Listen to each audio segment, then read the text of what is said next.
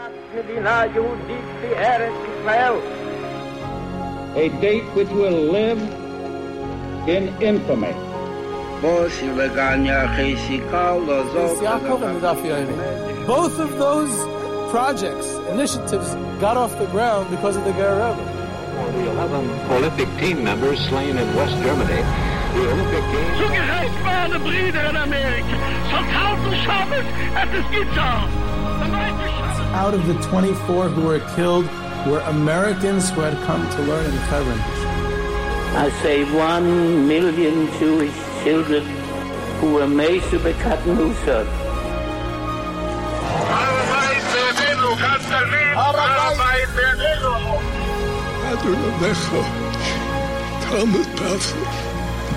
Whoever heard such beautiful words?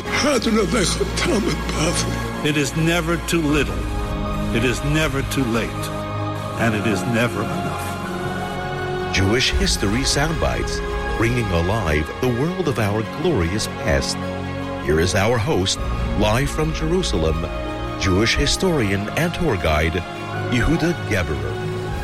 Yehuda Geberer with Jewish History Soundbites, and this episode has been sponsored by Teach Coalition, with the message that for weeks we have reminded you to vote in the New York City mayoral election, and so many community members heard the call and heeded the call and answered. From Crown Heights to Williamsburg, from Far Rockaway to Kew Garden Hills, from the east and west side of Manhattan to Flatbush and, of course, Borough Park, and all over the city, neighborhoods all over, community members turned out in droves to vote, to continue to be part of this movement, encouraging the community to vote, being politically engaged and community-oriented, or meeting with your elected officials.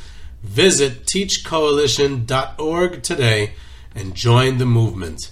And I got to add that Jewish History Soundbites was very proud to have been part of that campaign, and hopes to always be on, being mindful of our place in history and continuing activism in the present. This episode is about Rebbe Eliezer Silver. Once again, we had such a successful and positive feedback from part 1, so I decided to follow it up with a part 2 on him as an amazing person and the amount that he accomplished. So I'm going to continue and perhaps delve in a bit more in depth into some of the aspects of his life that were just done briefly in part 1. But before that, there's some letters that I received, and I'm not going to read all of them, obviously, but some of the more interesting ones. A very knowledgeable and dedicated listener submitted the story that he himself heard from Rabbi Ephraim Greenblatt, the author of the Rivavos Ephraim, a prominent rabbi in Pesach in Memphis, Tennessee, for many years. And he related how, as a young man, he was on his way to his first rabbinical position, taking a train across the United States from wherever he was, I guess from New York. And he decided to take a detour and go to Cincinnati, or detour was on the way. I don't know. I didn't get all the exact details, but he ended up in Cincinnati, and he stayed by Rebbe Eliezer Silver, and he told him he's becoming a rabbi, and he's nervous. And Rebbe Eliezer Silver, this is the post-war. This is the 1950s, I'm assuming, or late 40s, early 50s. And Rebbe Eliezer Silver says, tries to encourage him and inspire him, and young charged. He's the senior rabbi of the American Rabbinate, and here's a young upstart becoming a rabbi in a new town, a faraway place. And Ephraim Greenblatt mentions that one of his reservations is that he doesn't really have any books, any of his Sfarim. Can't afford it. He doesn't have the budget to bring Sfarim down to Memphis. He doesn't now know how many Sfarim there are down in Memphis. And as a young, lonely rabbi, he's going to require, as a reference point, all these Sfarim, all these books. And Rebbe Eliezer Silver, on the spot, he stands up and says, you go to my library right now, and you see if there are any Sfarim that are doubles, any ones that there's 2 copies of the same Sefer. Take all of the doubles, any ones you need, any ones you want, for free. Take them, box them up, and take them with you. They're yours. And he went ahead, and Rebbe Eliezer Silver actually had quite a prestigious library. He was something of a collector, and he had several thousand books in his library. And Rabbi Ephraim Greenberg combed his library and took several crates of Sfarim. This was formed the basis of his own library, which eventually Rabbi Ephraim Greenberg built up his own collection, and was the original Sfarim that he used as a young rabbi in Memphis. So not only is it a generous gift, but it also, as the senior rabbi of the American rabbinate, looking out for and encouraging and taking care of the young rabbis who are just starting out on their what's going to be a long and illustrious rabbinical career. Another bunch of listeners submitted to me a funny story. I mentioned Rabbi Eliezer Silver's sharp wit, so they submitted a story about that he and the Satmarav, Rabbi Elish Teitelbaum, were in a car once, and here you have two great rabbis with a sharp wit, so it's going to be, definitely an exciting and fun, entertaining ride. And they got stuck in traffic in New York City. And Rabbi Eliezer Silver, always the Litvak, he turns to the Satmarav and says, "Nu, you're a Hasidic Rebbe. Why don't you perform a miracle for us and do kfitzas haderech? Make us able to get there quicker. You can perform miracles as a Hasidic Rebbe." So the Satmarav says, "I would. I'll tell you, I have a little problem." He says, "What's the issue?" So he says, "We see when Avram Avinu went to the Akedah, it took him 3 days to reach the place where he was to perform the Akedah on Har HaMoriah." And he said, "Why did it take him 3 days? Why couldn't he do kfitzas haderech? Why couldn't he perform a miracle and get there quicker?" So the answer is because we see that Eliezer was with Avram on this journey. So when you're with Eliezer, you can't perform a miracle of kfitzas haderech. And that was his answer. So that's I got a lot of other letters. We'll hold that for now, because I'm sure that as popular as the story and as interesting as the story as Eliezer Silver is, there might be a part 3, and who knows, maybe even a part 4 one day, and we'll have plenty of opportunity to gather all the material that I received and will receive about him. But now I want to focus on something else. I mentioned in part 1 that he had a prominent role in both the founding and the running of 4 very important organizations in American Jewish life, which had, of course, an effect on European Jewish life, and that was the Agudas HaRabbanim, the Council of Rabbis, the Ezras Torah, which was founded during World War I to assist rabbis and yeshiva students who had become refugees during World War I. Later on, the Agudas Yisrael of America, and then during the years of the Second World War and its aftermath, the Vad Hatzalah, the Rescue Committee. In light of the fact that today is Shavasar B'Tammuz, and it's a sad, sad day in our nation's history and the beginning of the 3 weeks, so I decided that I'll focus on his Holocaust-era rescue work through the organization which he founded, the Vad Hatzalah. I thought that was most appropriate, and we'll save the other stuff for perhaps another time, and I will fill in, along the way, I do also want to fill in some gaps that I left in his biography, which I neglected to delve into last time. I also want to mention that now, and then I'll get, like I said, the focus will be on his Holocaust-era rescue work. So first of all, I want to start off with a story which I had the privilege of just mentioning recently. I was in Central Europe just a couple of weeks ago, and I visited the Mauthausen concentration camp for the first time. And it was a powerful experience. We went to the Stairs of Death, 186 stairs from the quarry up to the camp, which the inmates of the camp had to carry up. Granite up to 110 pounds. Mauthausen is a terrible place, and over 30,000 Jews died there, and it was actually primarily from non-Jews. There were about a tenth of the victims were Jews. There was over 200,000 victims in the camp who were killed there, so it was mostly non-Jews. But still, it was a very powerful experience and some stories, and I related a story that had actually taken place there. And it's quite a famous story with Rabbi Eliezer Silver. I mean, he when Rabbi Eliezer Silver experienced the story, it obviously wasn't in Mauthausen, but the story was about something that had taken place in Mauthausen. And the story was as follows. It was on that 3-month visit that I mentioned of Rabbi Eliezer Silver to Europe in the aftermath of the war. And in one of the camps that he visited, he was told that there's a young man who was not interested, because of what he had experienced during the Holocaust, he was no longer interested in being a part of the Jewish people.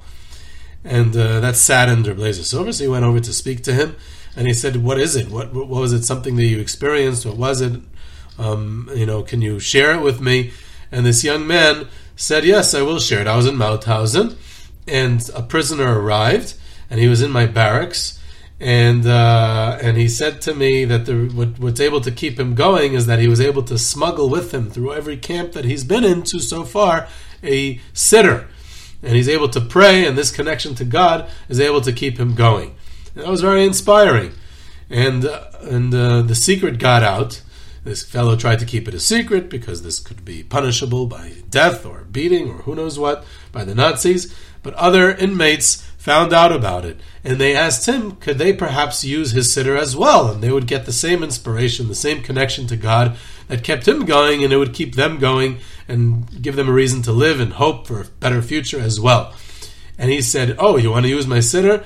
You'll have to give me part of your food ration for the day, which in Mauthausen was very limited, as in most concentration camps, but Mauthausen was quite notorious in many ways, and they already had very limited food, and people were starved and died of malnutrition.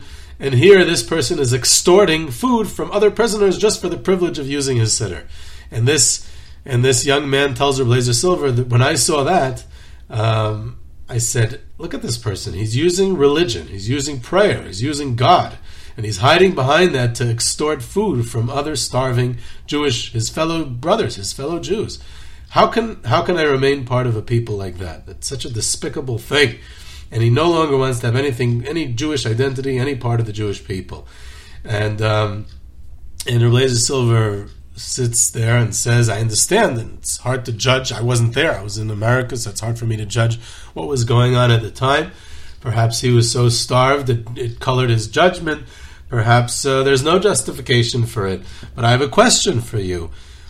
Was there any takers? Did anyone do it? Did anyone take him up upon his offer? And he said, sure, many people did. Many people willingly gave up part of their food ration to partake and utilize the opportunity to use a siddur and pray to God in that harsh and horrible time and place. So he said, so you got it all wrong. You're looking at one person who acted in a despicable fashion. But why don't you look at all the others who were willing to give up their food, their daily ration, or part of their daily ration, for the opportunity to pray. And if you look at them, that will completely change your perspective. And he thought about it, and he said, you're right, Rabbi.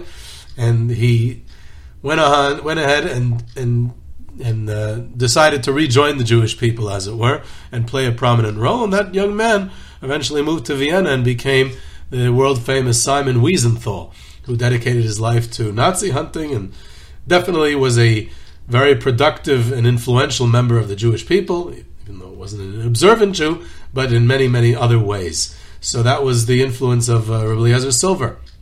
And that was during that visit. Now, a few listeners asked me about the earlier part of his life, about why he immigrated to Russia from Lithuania, from Russia, when he did in 1906. And it does seem that he received the Russian army draft, and he believed that emigration was the best option. So Rabbi Eliezer Silver comes to that rabbinical role and prominent leadership role in the United States because he was running away from the draft, essentially. And I mentioned his meeting with Rabbi Eliezer Silver's meeting with President Taft in 1912. So I want to elaborate on that for a minute. It was under the auspices of the Agudas Rabbanim, which he was already a member of, only 5 years after his arrival. And it was a historic occasion because it was the first time that Orthodox Jewry had political lobbying, a delegation that was meeting with the President of the United States.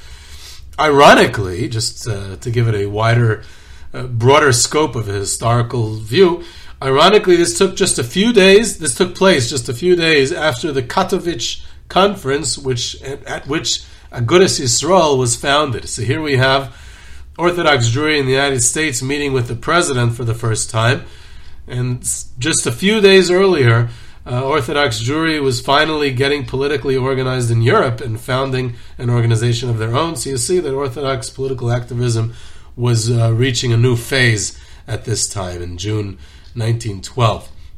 So at this meeting with President Taft, there's a discussion among the rabbis of the delegation about whether they should keep their hats on.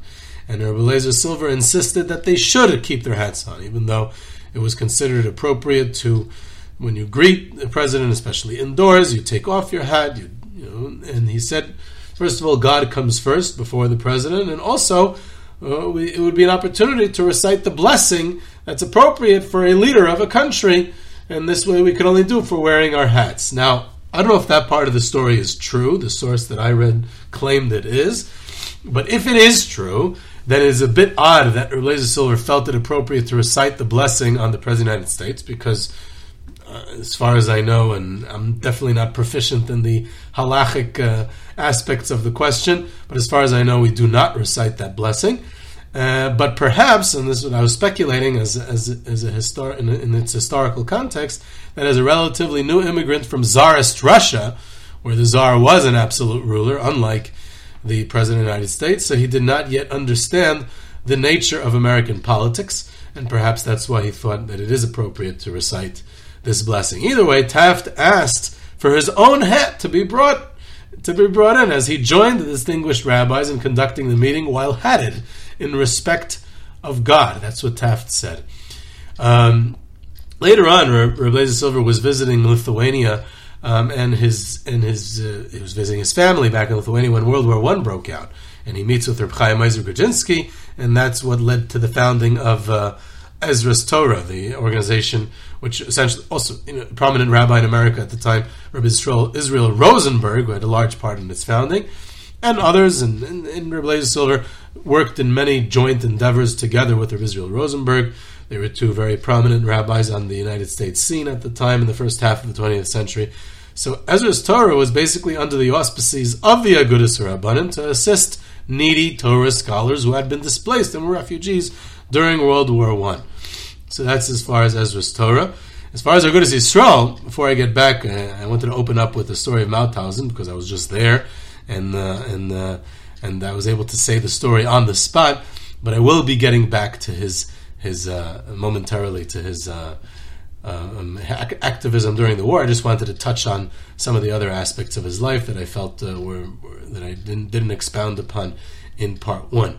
So getting to the Agudas Yisrael. So he did, before he founded the Agudas Yisrael in the United States, he had already attended the third Knessia, the third great gathering of the World Agudas Yisrael movement in Marienbad, in Czechoslovakia, in 1937, which was the last great Torah meeting before European Jewry was decimated during the Holocaust. So this was before there was even a functioning Agudas Yisrael in the United States.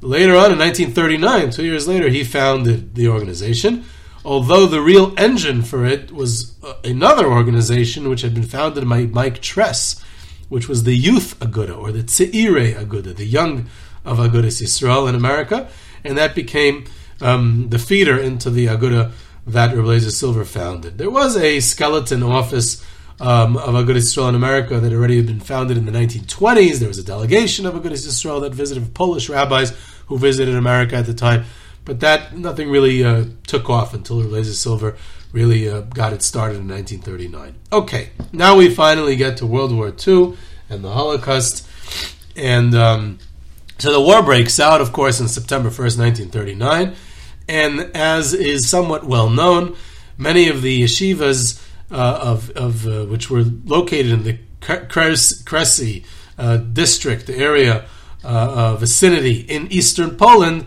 they flee to Vilna because with the Soviet takeover of eastern Poland under the secret clause of the Soviet Nazi non-aggression pact, the Molotov von Ribbentrop non-aggression pact, which had been signed a week before on August 23rd, 1939, and the secret clause was that the Soviet Union would invade eastern Poland, which they did on September 17th, 2.5 weeks after the Nazis invaded the central and western Poland, and the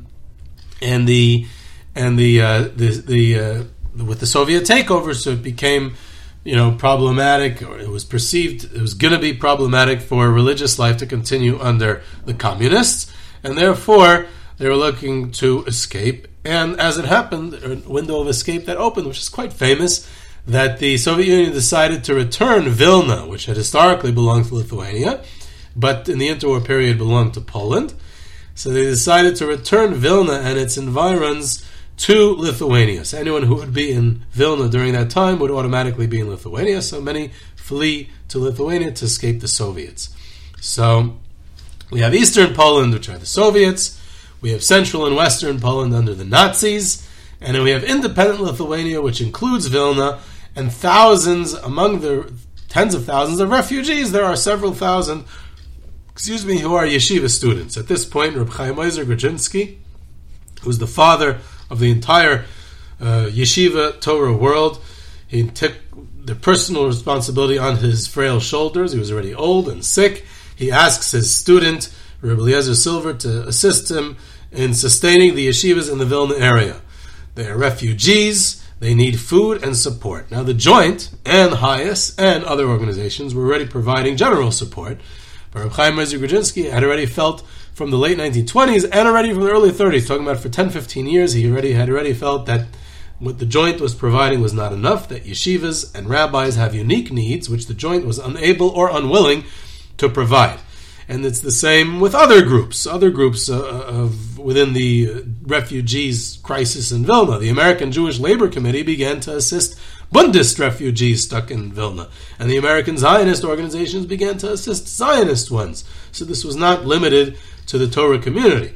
The Joint was non-partisan and was very general and supported everyone. And then you had these other much smaller organizations that supported specific demographics. So Eliezer Silver calls a meeting of the Agudas Rabbanim, which meets on November 13th and 14th, 1939. Now, the dates are somewhat important, and I always become a little annoying and a stickler for dates when it comes to this era, so you'll bear with me. And the question is what to do with the yeshivas and the rabbis who are refugees in Vilna, and 3 suggestions are proposed. 1, traditional. Each yeshiva should fundraise on its own. Okay. Number 2, the Agudas Rabbanim should work with the Joint and Ezras Torah, which is basically under its auspices, and funnel and get funding to these yeshivas that way. Funding so that these yeshivas should function, right? Continue to function in independent, neutral Lithuania. Number 3 was a new proposal by Rebbe Eliezer Silver himself to found a new organization which would be separate from the Agudas Rabbanim, and it would be an all-encompassing organization with all the Orthodox groups that existed in the United States at the time. Agudas Yisrael, the Young Israel, the Mizrahi, the Rabbinical Council of America, the OU, Orthodox lay leaders and local Orthodox organizations, and it would be more political, and it would have a larger scope, and it would be non-partisan within the Orthodox community, which was already splintered at that time. And this would be kind of an umbrella organization. So Eliezer Silver's platform was accepted, and the Vad Hatzalah is founded in November or December 1939, in the last months of 1939, with the goal of doing what? Of assisting yeshivas and rabbi refugees in Vilna in independent Lithuania. The name of the Vad was, the official American English name was the Emergency Committee for War-Torn Yeshivas, Yeshivoth, right? So it was specifically yeshivas that were refugees and had escaped to an independent country, Lithuania, and they were now functioning as yeshivas in that country. They needed to continue to function, and they needed funding. And that's why the Vad Hatzalah is founded, and that's their goal and modus operandi. It is not a general rescue of European Jewry, and there was nothing that they had to offer for Jews who were under Nazi occupation. They were offering assistance for Jews not under Nazi occupation, in independent Lithuania. That remained up to, for the Jews under Nazi occupation and for the rescue and assistance of European Jewry under the Nazis, that remained up to the Joint and the many other secular Jewish organizations which continued to assist Jews in ghettos and others until the U.S. entry into the war in December of 1941. Although the Agudas Yisrael in America did send some packages to their members in the ghettos in occupied Poland. There was a religious organization involved in that, but that was not the Vaad Hatzalah. So Reb Eliezer Silver wanted to know the needs of these yeshivas in independent Lithuania, and so he dispatches a fellow Cincinnatian, Dr. Samuel Schmidt, who was close to the Reb Eliezer Silver. He was not exactly an observant Jew. He became much more observant as time went on, mainly because of this experience. And he goes to Vilna, and he's very inspired by Reb Chaim Ozer. He arrives there, and he's inspired by the dedication of the yeshiva students who are refugees, who are starving, who have nowhere to stay, and they're studying under these adverse conditions in the chaos of the refugee crisis in Lithuania. He arrives there. Schmidt arrives there in February of 1940, and he remains there for 3 months, to the end of February. So he remains there for March, April, and May. And Lithuania remains independent during this time. So this is a neutral country, independent. So the fundraising was carried out to enable the yeshivas to continue their studies in their new home. In August 1940, two developments took place which had an effect on Reb Eliezer Silver and the activities of his Vaad Hatzalah. Number one was the Soviet takeover of Lithuania, and they are brought into the Soviet Union. So now the Soviets, the communists, are there again, and they start to close down the yeshivas as counter-revolutionary places and religion and all that. And then, of course, the passing of his great Rebbe and teacher, Reb Chaim Ozer Grodzinski. These two were devastating blows. And new approaches had to be made to attempts for the Vaad Hatzalah, so they start to do different things. We can't sustain the yeshivas in Lithuania anymore because now they're under the communist Russians.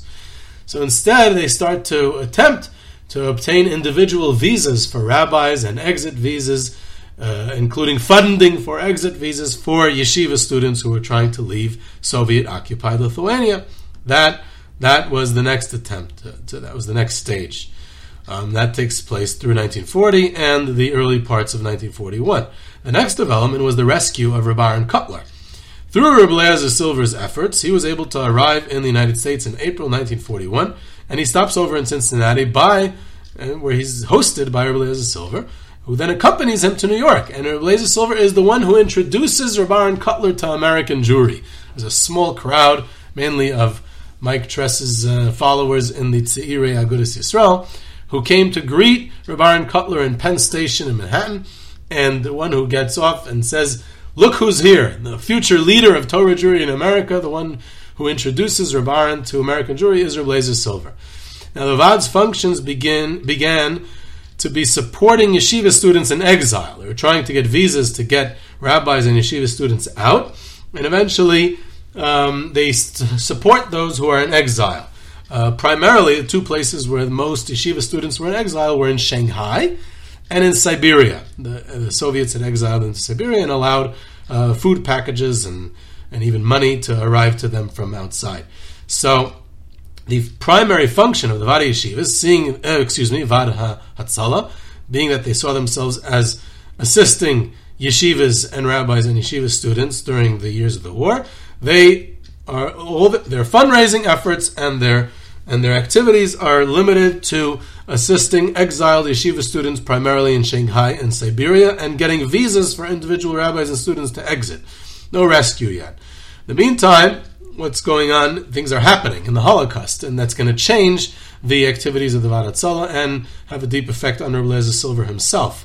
In the meantime, ghettos are established. In June 1941, there's the invasion of the Soviet Union, the Nazi invasion of the Soviet Union. The mass murder of the Jews of the Soviet Union begins. In December of that year, the U.S. joins the war. In the beginning of 1942, the final solution is implemented, and European Jewry starts to get deported to the gas chambers. And this is how the years develop from 1940, 41, 42, and most of 1943. By late 1943, after most of European Jews under Nazi occupation had already been murdered.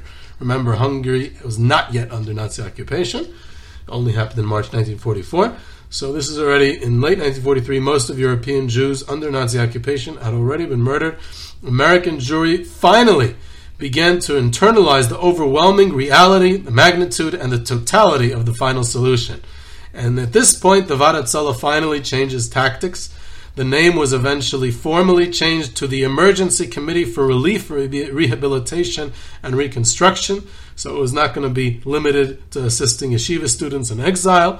This was to be a temporary shift, by the way, as immediately upon the war's end, they reverted back to focusing exclusively on religious needs, with the primary focus on yeshiva students and rabbis. So the general and broader scope of rescue efforts for the small remnant of European Jewry lasted a little bit under 2 years, but those were a crucial 2 years, because in this new capacity, Rebbe Eliezer Silver made a courageous move. He initiated contact with Peter Bergson, who was a rescue activist and ran his own organization, Revisionist Zionist, and tried to galvanize the indifferent and ambivalent American public to the rescue of European Jewry. And Peter Bergson, together with Eliezer Silver, organized the Rabbis' March in Washington on October 6, 1943. This was an unprecedented step in the history of Orthodox Jewry in the modern era, and I covered it in another episode. I have an episode devoted exclusively to the Rabbis' March in Washington, so you can listen to that and the fascinating story of that. It's called, I think, The Sound of Silence, the Rabbis' March in Washington. Though it was perceived by many at the time as a failure, it did produce tangible results in influencing the establishment in January of 1944 of the War Refugee Board. So it did have real results, but beyond that, it can also be argued that it was a high moment of Orthodox unity and diplomacy, which perhaps influenced the development of Orthodox Jewish politics in the United States in the ensuing decades, although that's speculative and a bit hard to prove, but perhaps we can see that as somewhat of a beginning. This was a 400 Orthodox rabbis swarming the steps of the United States Capitol and the Lincoln Memorial and having Kel Maleh said by the Melitzer Rebbe. I mean, it was a very big moment, and up until then, Orthodox Jewry had kept a very low profile, and here, in the second half of the 20th century, they were to be in the corridors of power in Washington, so this possibly is a watershed moment. Rebbe Eliezer Silver read a proclamation in Hebrew on the states of the capital, which Rabbi Wolf Gold, the head of the Mizrahi in the United States, read an English translation of. So the gist of this proclamation was that the government needs to take urgent measures for saving the Jewish people in Europe by A, stop the mass killings by the Nazis, B, warning the German people that the crimes will not go unpunished while rescue activities will receive due recognition, C, sending food and medical help to Jews in the ghettos, D, neutral countries should give Jews safe haven, E, easing immigration quotas to the United States, F, easing immigration to Palestine, G, establishing a special agency for rescue. That last demand actually bore, like I said, to fruition with the establishment of the War Refugee Board. Other parts of that proclamation were wishful thinking. When the United States did not change their policy on immigration, neither did the British on Palestine. And other points of that proclamation are strikingly revealing for how little American Jewry was aware of what was going on in the Holocaust, even at this late stage in October 1943, and even someone as informed as Rebbe Eliezer Silver, who authored and read this proclamation. It's kind of tragic in retrospect for what we know today. For example, the subparagraph, I don't know what to call it, point C on that proclamation is to send food and medical help to Jews in ghettos. At this point, in October 1943, there are almost no ghettos. Almost all the ghettos had already been liquidated, and their occupants, their inhabitants, had already been gassed. There was almost no one left. There was a few Jews left in Lodz, even fewer in Kovna, and a couple of other small isolated ghettos, but of the close to 1,000 or over 1,000 ghettos that had been Nazi-occupied Europe at its peak, there was almost none left at this point, unfortunately, and that was not known. So here you have, we send some food to the ghettos, Rebbe Eliezer Silver and the Vahatzala were involved in many more rescue attempts, which is a story for another time when we talk about the Vahatzala, and I have touched upon it in other episodes. It's hard to say how much actual rescue there was. Of course, even one Jewish life rescued is important, and as with most Holocaust stories, there was much more tragedy than successes, but the point is how much they tried and how much they wanted to, and they even had limited success. In August 1944, there was an interesting story. Close to 1,000 Jewish refugees were allowed into the United States from Italy. They came to Fort Ontario in Oswego, New York, and this was the only time during the entire Second World War that the United States allowed a group of refugees in, as a group.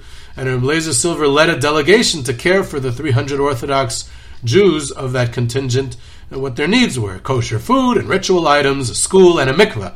There was actually an entertaining scene ensued as Reb Eliezer Silver attempted to clarify what a mikveh was to the Quaker camp director, a fellow by the name of Joe Smart, and this fellow could not understand what a mikveh was, but they were successful at building a mikveh under Reb Eliezer Silver's auspices after just 2 weeks, funded by the Varat An assessment of their short-lived activities at rescue was expressed by Reb Eliezer Silver himself at the funeral after the untimely passing of Reb Michal Ber Weissmandl, the great rescue activist who worked under Nazi occupation in Slovakia during the war, and his untimely passing in 1957 in New York. And Reb Eliezer Silver delivered the main eulogy, and the gist of it was his crying out, and somewhat in regret or hopelessness. He kept on repeating, "If only we had listened to him. If only we did more. We could have saved more. We didn't listen enough. And if only we had listened to him, if only, if only, if only." That's how Reb Eliezer Silver eulogized Reb Michal Ber Weissmandl. But Reb Eliezer Silver oversees the post-war rescue activities, which was back to going, like I said, back to the original focus of the Varat Sala, which was focusing exclusively on religious needs and with a focus on yeshivas and rabbis. On June 12, 1946, a little over a year after the war's end, he flies to Europe. He didn't take a boat. He flew a lot. He was actually a pioneer in flying. He used to fly from Cincinnati to New York quite often. He would also take the train. He was a big traveler and full of energy, and he's armed with letters of introduction from senators. He has a U.S. Army uniform, like I said, and $100,000 in cash from the Varat Sala, like I mentioned, and religious articles. I don't know if I mentioned that last time. He brings tefillin and talisim and svarim with him. He stays for 3 months, and he visited, in the sources it says 10 countries. I was able to find the names of 8 of them, so I'm curious what the other 2 are, although I could guess. But guessing is it's rather than what I saw. Belgium, Holland, France, Germany, Czechoslovakia, Poland, Italy, Palestine, and a few other countries, maybe Austria, or maybe Turkey, I'm not sure.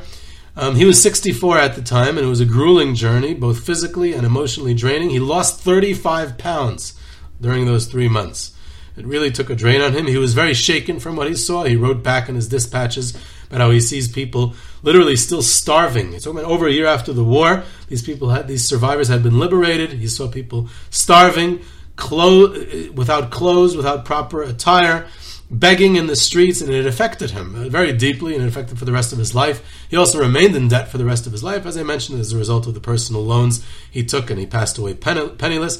Throughout his visit, he would deliver Torah classes. He wasn't just there to assist them in obtaining ritual items and food and clothing. He also wanted to revitalize Jewish life, and he encouraged youth to return to Torah study, and he encouraged the establishment of yeshivas and schools in every place that he went to. When he was in Italy, actually, he offered $50 for any survivor in that camp who would study 25 pages of Gemara.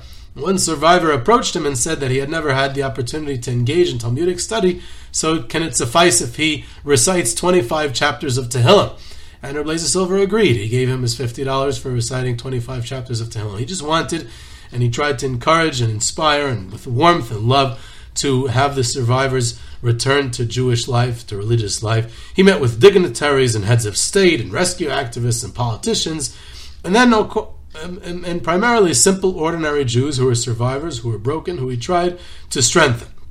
He became, when he returns to the United States, in the next couple of decades, he became something of a bridge from the Agudas Harabanim, the old school rabbinic world, to the new world of the survivors who were rebuilding Torah in the post-war, and with the rise of the yeshivas that were built in the post-war and headed by these tremendous leaders, Roshei Yeshiva, who became the primary Torah leaders in the next generation. So Reb Eliezer Silver was kind of the bridge, and he in fact actually was a real bridge in the fact that he assisted Telz Yeshiva and Lakewood Yeshiva and Panovich Yeshiva and others in their fundraising to be able to build, to be able to establish themselves, and also several day schools. So he actually laid the seeds for the yeshiva world to take the primary place in American and Israeli society. This scion of the rabbinic world, he built the yeshiva world as well. So it's very interesting. He once delivered a eulogy for the head of the Eidah HaCharedis in Yerushalayim, Reb Zelig Reuven Bengis. It was on his Shloshim. It was 30 days after Reb Bengis had passed away. And Reb Eliezer Silver was delivering a hesped in Baltimore. And it was in the middle of the summer, and it was very hot, and only 6 people attended. A very small crowd for the greatest rabbi in the United States. And he said, don't think I'm talking to a small crowd. Each one of you in the audience will all get big positions in the spreading of Torah to the masses in the United States, and all 6 people in that audience did. So he had a vision. He had a vision of what he was trying to do and trying to impart. And this had an influence on others. When the Alta Mirrors, when the Mir Yeshiva came up from, finally, when the Vadat was able to get them out of Shanghai in late 1946 and early 1947, and they took a train ride across the United States from San Francisco to New York. So they made it their business to stop in Cincinnati just to be able to see Reb Eliezer Silver, the one who they had heard so much about. The way he was able to accomplish so much, he was known as being wild. He had energy, and he had a wit, and he had a wildness to him. And the only way, what people said about him was that the only way to get anything done was by being wild. He's always running, always doing things himself, was an activist, and that was the way he accomplished so much. In his later years, the 1950s and 60s, there was somewhat of a declining of his influence, and in general, the decline of the Agudas Rabbanim, but that's a subject for another time. There's still plenty more to say, so we'll hopefully save for a part 3 of Reb Eliezer Silver. So this was Yehuda Geber with Jewish History Soundbites. You can reach me at yehuda@yehudageber.com for questions, comments, sources, tours, trips, sponsorships, and lectures. You can subscribe to Jewish History Soundbites on Podbean or your favorite podcast platform. Follow us on Twitter at JSoundbites, and I hope you enjoyed.